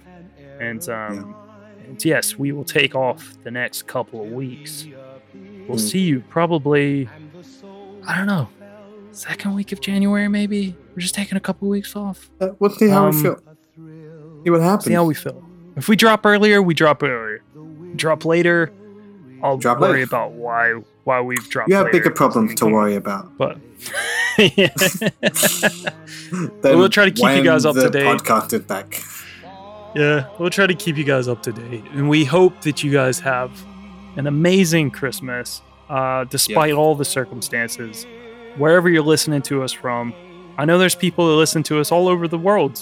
My Spotify listener update bullcrap that I got about the podcast told me that we were in a lot of different countries, and that's amazing. So I appreciate all you guys out there who are listening wherever you're at. I know a lot of our listeners are out there in the UK, and that's where most of the people who interact with us are from, because, you know, we're the Prince Charles Cinema podcast. But hey, we're much more than that. We're like, I think we're one of the better film podcasts out there. We're like Bert and Ernie. We're like Bert and Ernie. And we have a good time. We have a fun show. And if you're missing us over the holidays, go listen back to some of the old episodes. If you've not listened to the Die Hard episode, go listen to that. If you want another Christmas time episode, like I said last week, go check out our Muppet Christmas Carol episode from last year with Brett Goldstein. It's a good time. There's a lot of good stuff to listen back to. And again, if you want to hear more, even more, head over to patreon.com/the PCC podcast. $5 or more a month gets you bonus episodes. You can You can listen to all the episodes like in 1 month if you want. Just pay $5 and you can get all the episodes, and then you can cancel. And then do it. Then that's it. Do that's it. your lot. You can do it if you want. Whatever you want to do. As always, you can find me at Tall for All, TALL, the number 4 ALL, on Twitter, Instagram, and Facebook. And as collectively, the podcast is at the PCC Podcast on Twitter and Instagram. And you can pop us an email at podcast@princecharlescinema.com. Phil, where can they find you, and what can they expect from you as this new year comes? Finally. I'm at Faraway Nerd on Twitter and in real life. Don't talk to me, I don't want to hear it. It's Christmas, time to be isolated and alone. I'm at Doug Nymet on Instagram, which I don't really use anymore, but it's there. I kind of gave up on the Doug. I think this year really killed my spirit in terms of. I didn't go out and meet any Doug, to be fair. Apart from my own dog, and there's already plenty of that on the page. What can they expect from me in the new year? I'm just gonna be the same old piece of shit person who's incapable of doing anything with his life. I can do that. Yeah. And now I'm gonna climb aboard Santa's sleigh, curl up in a ball under his sack. Not in a dirty way, under his sack of toys. And hopefully people will leave me alone for the time being. But I really do wish everyone a Merry Christmas. I hope it's as good as it can be. Yeah. Absolutely. From everyone at the Prince Charles Cinema, we wish you guys all a very, very Merry Christmas. But most importantly, from the Pod Charles Cinecast, we've been here with you guys for the last 8-9 months this weird year, and it's been really fun and really depressing and really sad and really hilarious, and every emotion on the emotion rainbow color. Emotion rainbow. It's been a thing. It's been a thing, and it has happened. I don't know where our crazy journey will take us in the new year, and we also got a lot of fun things that we're kind of thinking that are kind of existing outside with our sort of breadcrumbs idea that we're doing, and all those other podcast ideas that I'm hoping that we're going to get launched off in the new year. And I hope you guys just join us. Go join us over at Breadcrumbs Pod over on Twitter and Instagram, and you can find the links to listen to those shows of the actual Breadcrumbs podcast, and then also the future shows that will be coming out under the Breadcrumbs banner. We're having a lot of fun, guys. I hope you guys join us. Yeah, Merry Christmas. Join the club. Merry Christmas. Feliz Navidad. Feliz Navidad.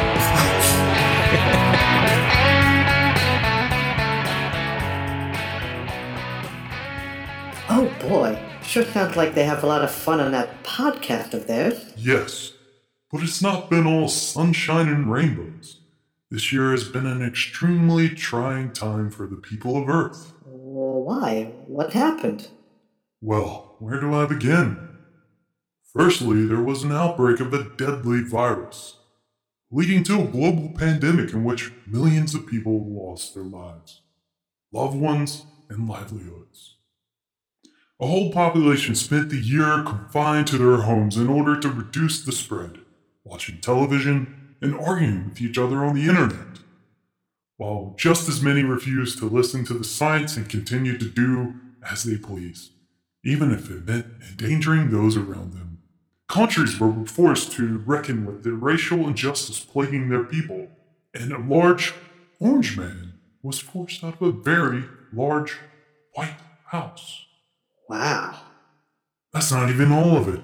Seriously, so much crazy stuff happened this year.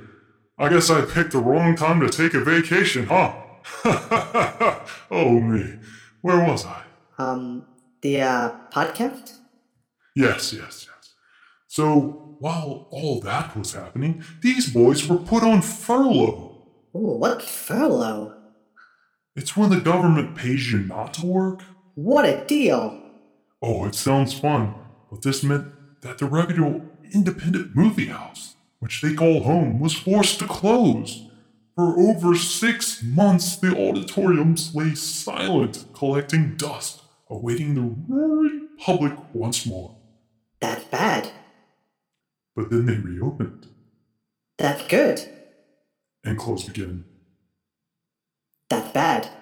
But then they reopened. That's good. For a mere 2 weeks until London went into Tier 3. That's bad, Clarence. Oh. I mean, it's good for the public health of the good and honest people in the city, but for these two sad souls, the constant closing and opening of their beloved cinema, along with the pressures of producing a weekly show, has severely affected their mental health. How do you mean? Let me show you. I didn't have a snack properly because, I don't know, I've been zoned out. The Benny. And I forgot. And then I went really literal with capsules, and I've got my selection of vitamins that I take every... You got your vitamin? That's funny. I'm a 31-year-old man. That's a good idea. And I need to take my vitamins. I have not taken them today, and I'm not taking them probably in a few days because I've gotten bad in the last couple of weeks of keeping on top of them. So for you listeners out there, I'll tell you what I normally take.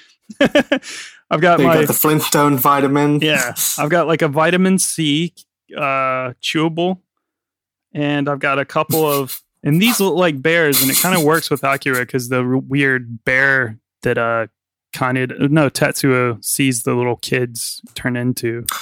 Oh yeah. So they're little right. Yeah, no. bear gummy sort of they're good for your hair, skin, and nails, because I care about my hair. I've got a vitamin. We've been on a vitamin kick lately, so we know what they all do. Yeah, I got a vitamin E. I don't know what that does. Julia just gave me that. Cod liver oil. Oh man, I'm really good. Oh, that's good for you. And then because it's not sunny anymore, and also because my mother-in-law sent us 10 billion packs of them, vitamin D. Got that D. Yeah. She sent us so much. Like literally, we had enough, and we hadn't gone through them because she sent us like a ton a couple of months ago, and it was so much. And then literally the other day, she sent us even more, and it was just like, we haven't gone through them all. Yeah. Well, she knows we live in a place that, the sun never comes out. Yeah. So it's important to get your vitamin D. Well, we're going to take our capsules. You got to take the vitamin C with the 2 gummies because the vitamin C is really intense flavored. And the 2 gummies are orange flavored as well. And it sort of like chills it out. Makes sense. Good stuff. And then you go nuts with the other 3. Swallow them all at the same time. Swallow them whole. No water. And I'm giving this a 0 out of 5 capsules because this is not a real snack time. I'm just trying to care about my own health. Do you notice the difference with the vitamin? No. That's what everyone said. Like, I'm like, should I be taking vitamins? I feel like I should be taking vitamins. I need multivitamin ad, but I'm like, I don't know what they do. This feels really vague. Feels like a scam. Yeah. And people who do take them, they don't feel any different, but like, you don't stop taking them anyway. Yeah. Because you might feel worse. I started taking them when I started to get around 30, and I was just like, oh, this is what 30-year-olds do, right? And I don't know, man. Actually, you know what? Sometimes I feel like when I take them, I get depressed. But I don't know if it's just because I'm really depressed all the time anyway. So moving on. Oh dear. That sounds dreadful. Now, Clarence, look at our boys today. There they are, standing on the edge of a bridge, in the middle of a snowstorm. Microphones and laptops in hand. I believe they need an angel's help. Yes, sir.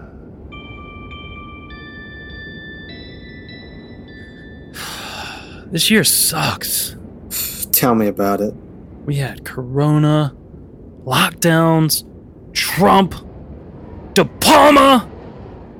It's too much, man. It's too much. I know, man. Can't deal with it anymore. We've just had to close again. Like, what the fuck? All this work, all these elaborate podcast episodes, and for what? Bet nobody's listening anymore. You know what, dude? I'm done. Me too. Let's throw this godforsaken recording equipment into the freezing river below. It's very interesting that we're going to throw my recording equipment into the freezing river below, and that you wrote that we were going to do this, but let's do it. Let's throw this into the river below. Yeah, I don't care how expensive they are. Not worth the effort. Again, I reiterate, of course you don't care how expensive it is. It's mine. But this is it. We are ending the Pod Charles Syndicate. Hey, who's that? Oh no! That little naked dude just jumped in the water. He was naked? Yeah, man, didn't you see? He wasn't wearing anything but a face mask. Yeah, well, at least he's being safe. Man, he'll drown in there. We gotta help him. You mean jump? Yeah. I don't know, man. That's a long way down. What is taking them so long? Help! Oh, all right. Let me just put this stuff down. Better give me yours, too. Here you go. Ready? Let's go.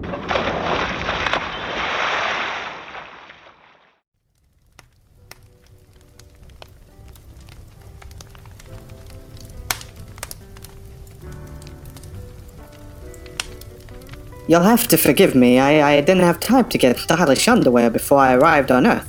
Or any underwear for that matter. It's cool, dude. I'm just glad you're dressed now. Yes, oh, thank you for letting me borrow your clothes. What does the sweater say? Ho, ho, ho. Now I have a machine gun. Is that a reference to one of those motion pictures you're so fond of? Yeah, Clancy. Clarence. Yeah, sorry. It's from Die Hard. You've never seen Die Hard? Oh, I'm afraid not. Is that the one with the charming fellow from Moonlighting? Yeah. Dude, what's with this guy? So, Clancy, how'd you happen to fall into that river earlier? I didn't fall in, John. I jumped in to save you two. Save us? We weren't gonna kill ourselves. No, Phil, but you were going to kill the Pod Charles Cinecast. The Cinecast? Is that what this is about? And how do you know our name? I know everything about you two. Who you are, where you've been, what you've had for snack time. You a mind reader or something? No, not a mind reader. Then who are you? I'm an angel. Excuse me. I fell. Oh, your lip's bleeding, John. Yeah, must have been when I hit that rock dragging you two out of that cold-ass river. Yeah, man, I'm sorry about that. I forgot to mention I can't swim. Yeah, what were you saying before, Clarice? Why'd you want to save the podcast? I told you. I'm your guardian angel. Ooh, just like Nick Cage. Or John Travolta. How much of an angel, dude? You ain't got no wings. Well, that's why I'm here, to earn them. Will you two help me? Sure. How? By letting me help you. Yeah, only way to do that is by undoing this whole crummy year. Now you mustn't talk like that. You two have just forgotten about all the good you've done. Yeah, if it hadn't been for us, everyone would have been a lot better off. Our listeners, co-workers, our families. This year's been bad enough without us sticking weekly discussions on our favorite films in their ears. Plus all the Patreon bonus episodes. Yeah, we're done. Go home somebody else, Clary. Oh, no. I'm not going to get my wings with that attitude. What if I try to remind you of all the fun you've had this year on the podcast? You can try. Okay, let me think. Boy, you two have made a lot of episodes this year. Recognize. Now, here we go. Phil, you finally got to talk about one of your most cherished film franchises, the Star Wars trilogy, and even got to test John on his intergalactic knowledge. Ladies and gentlemen, welcome to another exciting edition of Jedi Egghead. Our guest tonight is host of the world-famous Pod Charles Cinecast, Jonathan Foster. Come on down. Yay! Now in my hand I have 5 questions. Answer each one of them correctly, or at least some of them correctly, and you could win yourself one of our 3 magnificent prizes. How many times is the word Ewok said in Return of the Jedi? 0. Bang, you got it. Congratulations! You got all and or some of those right. Now here's your chance to win one of those wonderful prizes I was telling you about. Now, in front of you, John, you have 3 doors, each with the name of an original Star Wars movie. We have A New Hope, The Empire Strikes Back, and Return of the Jedi. Behind each of those doors is a prize. Which prize, and by proxy which Star Wars movie is your favorite, is up to you. Jonathan, your future awaits. Pick a door. I'm going to go with EOG, New Hope. Oh yeah, it's the Sarlacc pit. Boy, am I jealous. Oh no. I hope you got your bags packed and said goodbye to your loved ones, because you're in for a bumpy fucking ride. But I don't want to go. Off you go. No!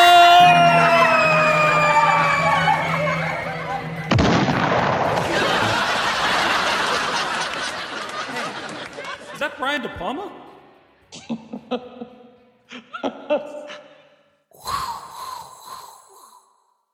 So Brian, how did you end up down here in the Sarlacc pit? You know, me and my science fair projects and following people around. I used to follow my father around when he was cheating on my mother. Really? I took photographs of him. You know, could see a woman going in and out, stuff like that. It was all taking place at his office, which was down the street from our house. And I had broken into the office by ramming my fist through the glass door. You did that? And I had a knife with me, and I threatened him, and I said, "Where is she?" And had to search through the office, and I finally found her in a closet on the 3rd floor. To Jabba the Hutt. Well, what did he do? Well, he was a bit surprised, to say the least. Jabba must have been really angry if he put his only son down here. Yeah. Oh, sorry, Brian. This is, yeah, I gotta get this. This is my Space Uber. Hello? Hey, is this, Gorlak 7? Yeah, this is Jonathan. Yeah, I'm down in the Sarlacc pit. Are you in Tatooine? Oh, yeah, you're hovering over it, yeah. Yeah, just come on down. You can't miss it. I mean, it's basically the only giant hole with a big set of teeth and tentacles coming out of it. You can't miss it. Yeah. Oh, yeah, I think I see you. Great, cool. Thank you. All right, so yeah, Brian, that's me off, man. My space Uber's almost here. Would you like to come with me? Stop it! I can't hear that! I'm sorry, man. I think you have a really unhealthy relationship with your father, and I think it's not going to help anything being down in this pit. So maybe you should come with me. I can't listen to that! All right, man. Suit yourself. Bye, Brian.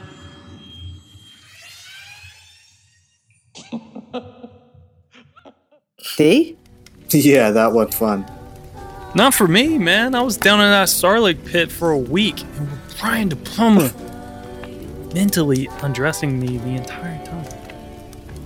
Well, how about your most excellent journey through time? Oh, I hate that part. Phil. What? Strange things are afoot at the Cinecast. Dude, you guys are gonna go back in time. Yeah, and you're gonna have the most excellent adventure through history. Who are you guys? We're you, dude. No way. No way. Yes way, John! Look, we know how you feel. We didn't believe it either when we were you and we said what we are saying right now. Okay, wait. If you guys are really us, what are we thinking about right now? Snack time, dude! Dude, same thing. De Palma just showed up at my house and he wouldn't leave. I had to call the cops. That was not fun for me. Fair enough. How about this one? Remember, John, when you got to interview your childhood hero, Bruce Campbell?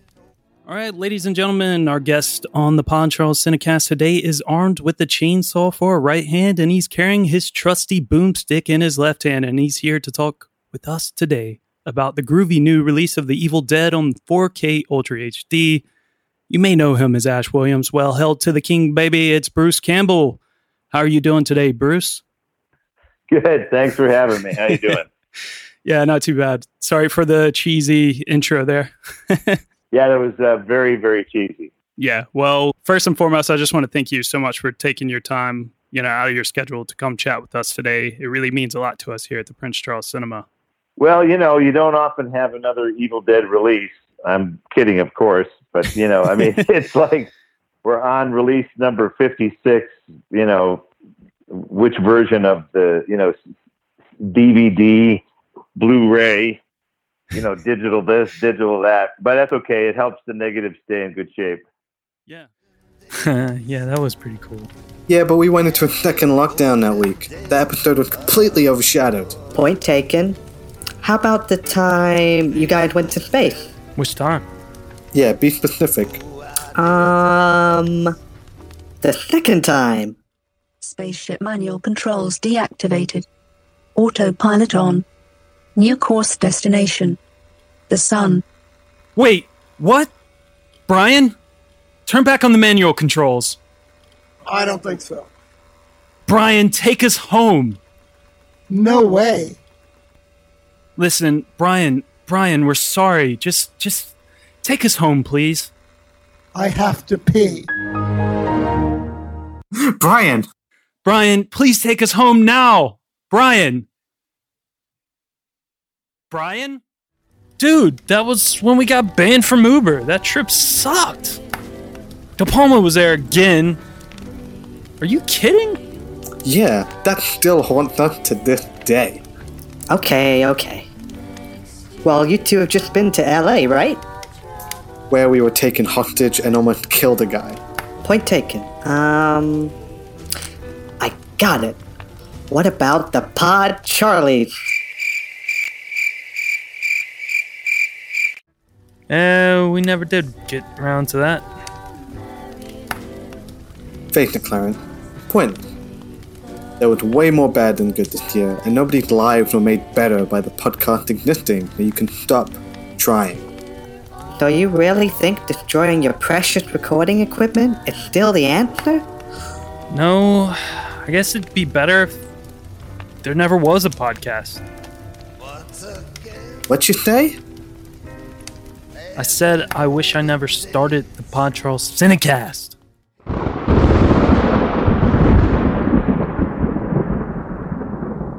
Well, there you go. Your wish is granted. You never started the podcast. All the researching, recording, and uploading never happened. Yeah, right. Wait. Huh. My lips stopped bleeding. That's right. And Phil, your back stopped hurting. Hey, you're right. How'd you know about that? This is weird. If you don't believe me, check your phone. You won't find any trace of the Pod Charles Cinecast anywhere. He's right. I got nothing on Apple Podcasts. My Spotify. It's empty. What the hell's going on?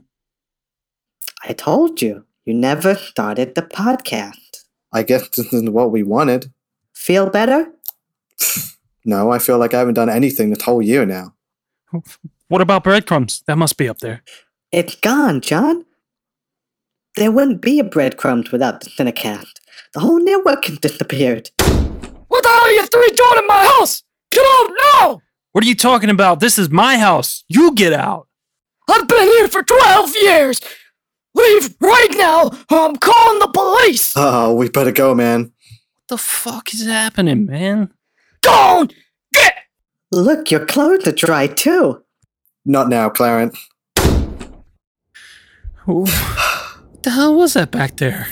This is my house. I just moved in. You wouldn't have moved if it wasn't for the podcast. That, doesn't make any sense. Literally doesn't make any sense, but okay. This is what you wanted. You know what? I don't care what you're doing. I'm pretty sure I just smoked a little too much and you're a physical manifestation of past trauma, and I'm over it. Yeah, I know, man. You still haven't shown us how anybody's lives would have been different without us. You just took my house away from me. I don't know what that has to do with the podcast. Looks like I've got to step it up. I'm going to reach out to all your listeners now and show you how their lives would be different without the show.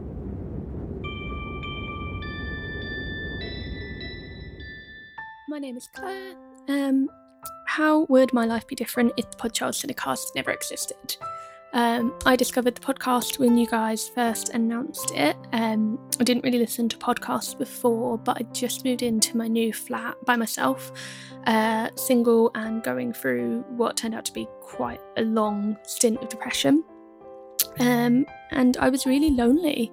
So it was really nice to have kind of two people in my house with me, and it reminded me how much I loved cinema, how much I loved talking about cinema. And over the year, or 2 years nearly now, but especially last year, it kind of pushed me to leave the house more, even if I was having a really rough week. Just listening to you guys talking about what films were on, sometimes I would, get the train into London and go and see one of them, even if that was the only reason I left my house that week. It kept me moving, and it always kept me looking forward to doing things. So it's been really nice, and since then I've discovered so many more different film podcasts. I've got so much more active on Twitter. I've even been a guest on a couple of different podcasts, and I'm in the process of starting my own now with a friend through Twitter. So you guys have really been there in the background and really helped keep me afloat, so thank you. Hello Cinecast, this is Helen calling in to tell you what my life would be like had the podcast never been created. So before you guys came along, I used to think to myself, there's lots of good films out there, I should really put some time and effort into finding out which ones that I would enjoy and then going to see them. And I've actually got around to this. So when you came along, you did all the work for me, did all the research, you presented it in a way that was really fun. Had loads of enthusiasm and lots of insight. So because of you, I have seen films that it would never have occurred to me to go and see otherwise, like Uncut Gems. Didn't think I would enjoy a film with Adam Sandler. Went along to see it at the cinema, absolutely loved it. And then when the cinema could no longer be open, you carried on and you've told me about lots of other films that I should really check out. So I've just bought the Godfather box set on DVD and fully intend to watch parts 1 and 2, but not 3 over the Christmas break. So thank you so much for all your hard work and enthusiasm and your generosity with your time and your energy. It's very much appreciated. And Merry Christmas. Okay, so how would my life be different if the Podcharles Cinecast didn't exist? That's a hard question because it's hard for me to say, being so close to it. Almost being a part of it. I work at the place that it centers around. I live with the co-host and watch most of the movies you discuss with him. I know John and like him a lot too, so it's tough. In some ways, it's been a welcome 2-hour break for Phil to head into the other room and give me some alone time through lockdown, which is the simple answer, I guess, and doesn't actually have anything to do with the podcast, but more him just leaving me alone. But in another way, it's a bigger relief to overhear Phil speaking to a friend and laughing and hearing passionate conversation outside of what I can offer. Hearing your relationship grow as you two get to know each other better and he comes back into the room when it's all over and has something to tell me, a new joke or something that John said that made him laugh. So I think really it's not about how my life would be different without the Cinecast, but how life would have been different this past year for Phil and John, had they not had it to rely on through this time, had they not had each other to rely on and had an excuse to speak to each other every single week with purpose and with reason and with a reminder of what they were going to come back to. And we all have our problems with the Prince Charles. Everyone who works there is going to have their own problem with it, just as everyone who works anywhere will have their problem with their workplace. But this constant reminder every week, knowing that we were going to come back into this building where this kind of conversation exists, where every week we just hear 2 hours, sometimes 2.5 hours of it that we normally live in as staff. This is the kind of conversation that hangs in the air constantly when you come into the building and you feel like you've interrupted. This is what we were talking about. The Pod Charles Cinecast is a permanent record of this point in time, of the lockdown, of the Prince Charles of cinema and the history of cinema, of passion for cinema. And as cheesy as it sounds, it's a record of friendship that I think you two will always have with each other. So to throw it away and be done with it would be such a waste.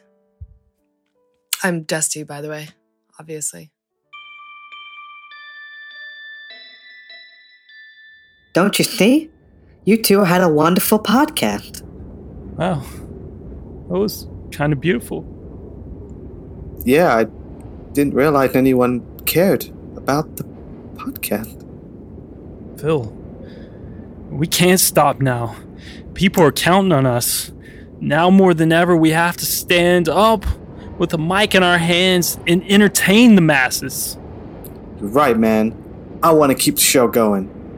Clarence, we want to keep it. Please give us back our podcast. Clarence.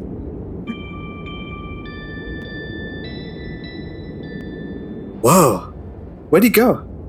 He's naked somewhere. Hey, look. We're back on the bridge. And here's all our podcast equipment. Ready to go right in front of us. Well, yeah, look at that. So, you wanna... You know. I mean, it's just sitting here. One more time before the new year? Let's do it. Okay. So the headphones, hits a couple of buttons, and I'm recording. Oh, wait, hold on. My Wi-Fi dropped again. Fuck. Another podcast saved. Good job, Clarence.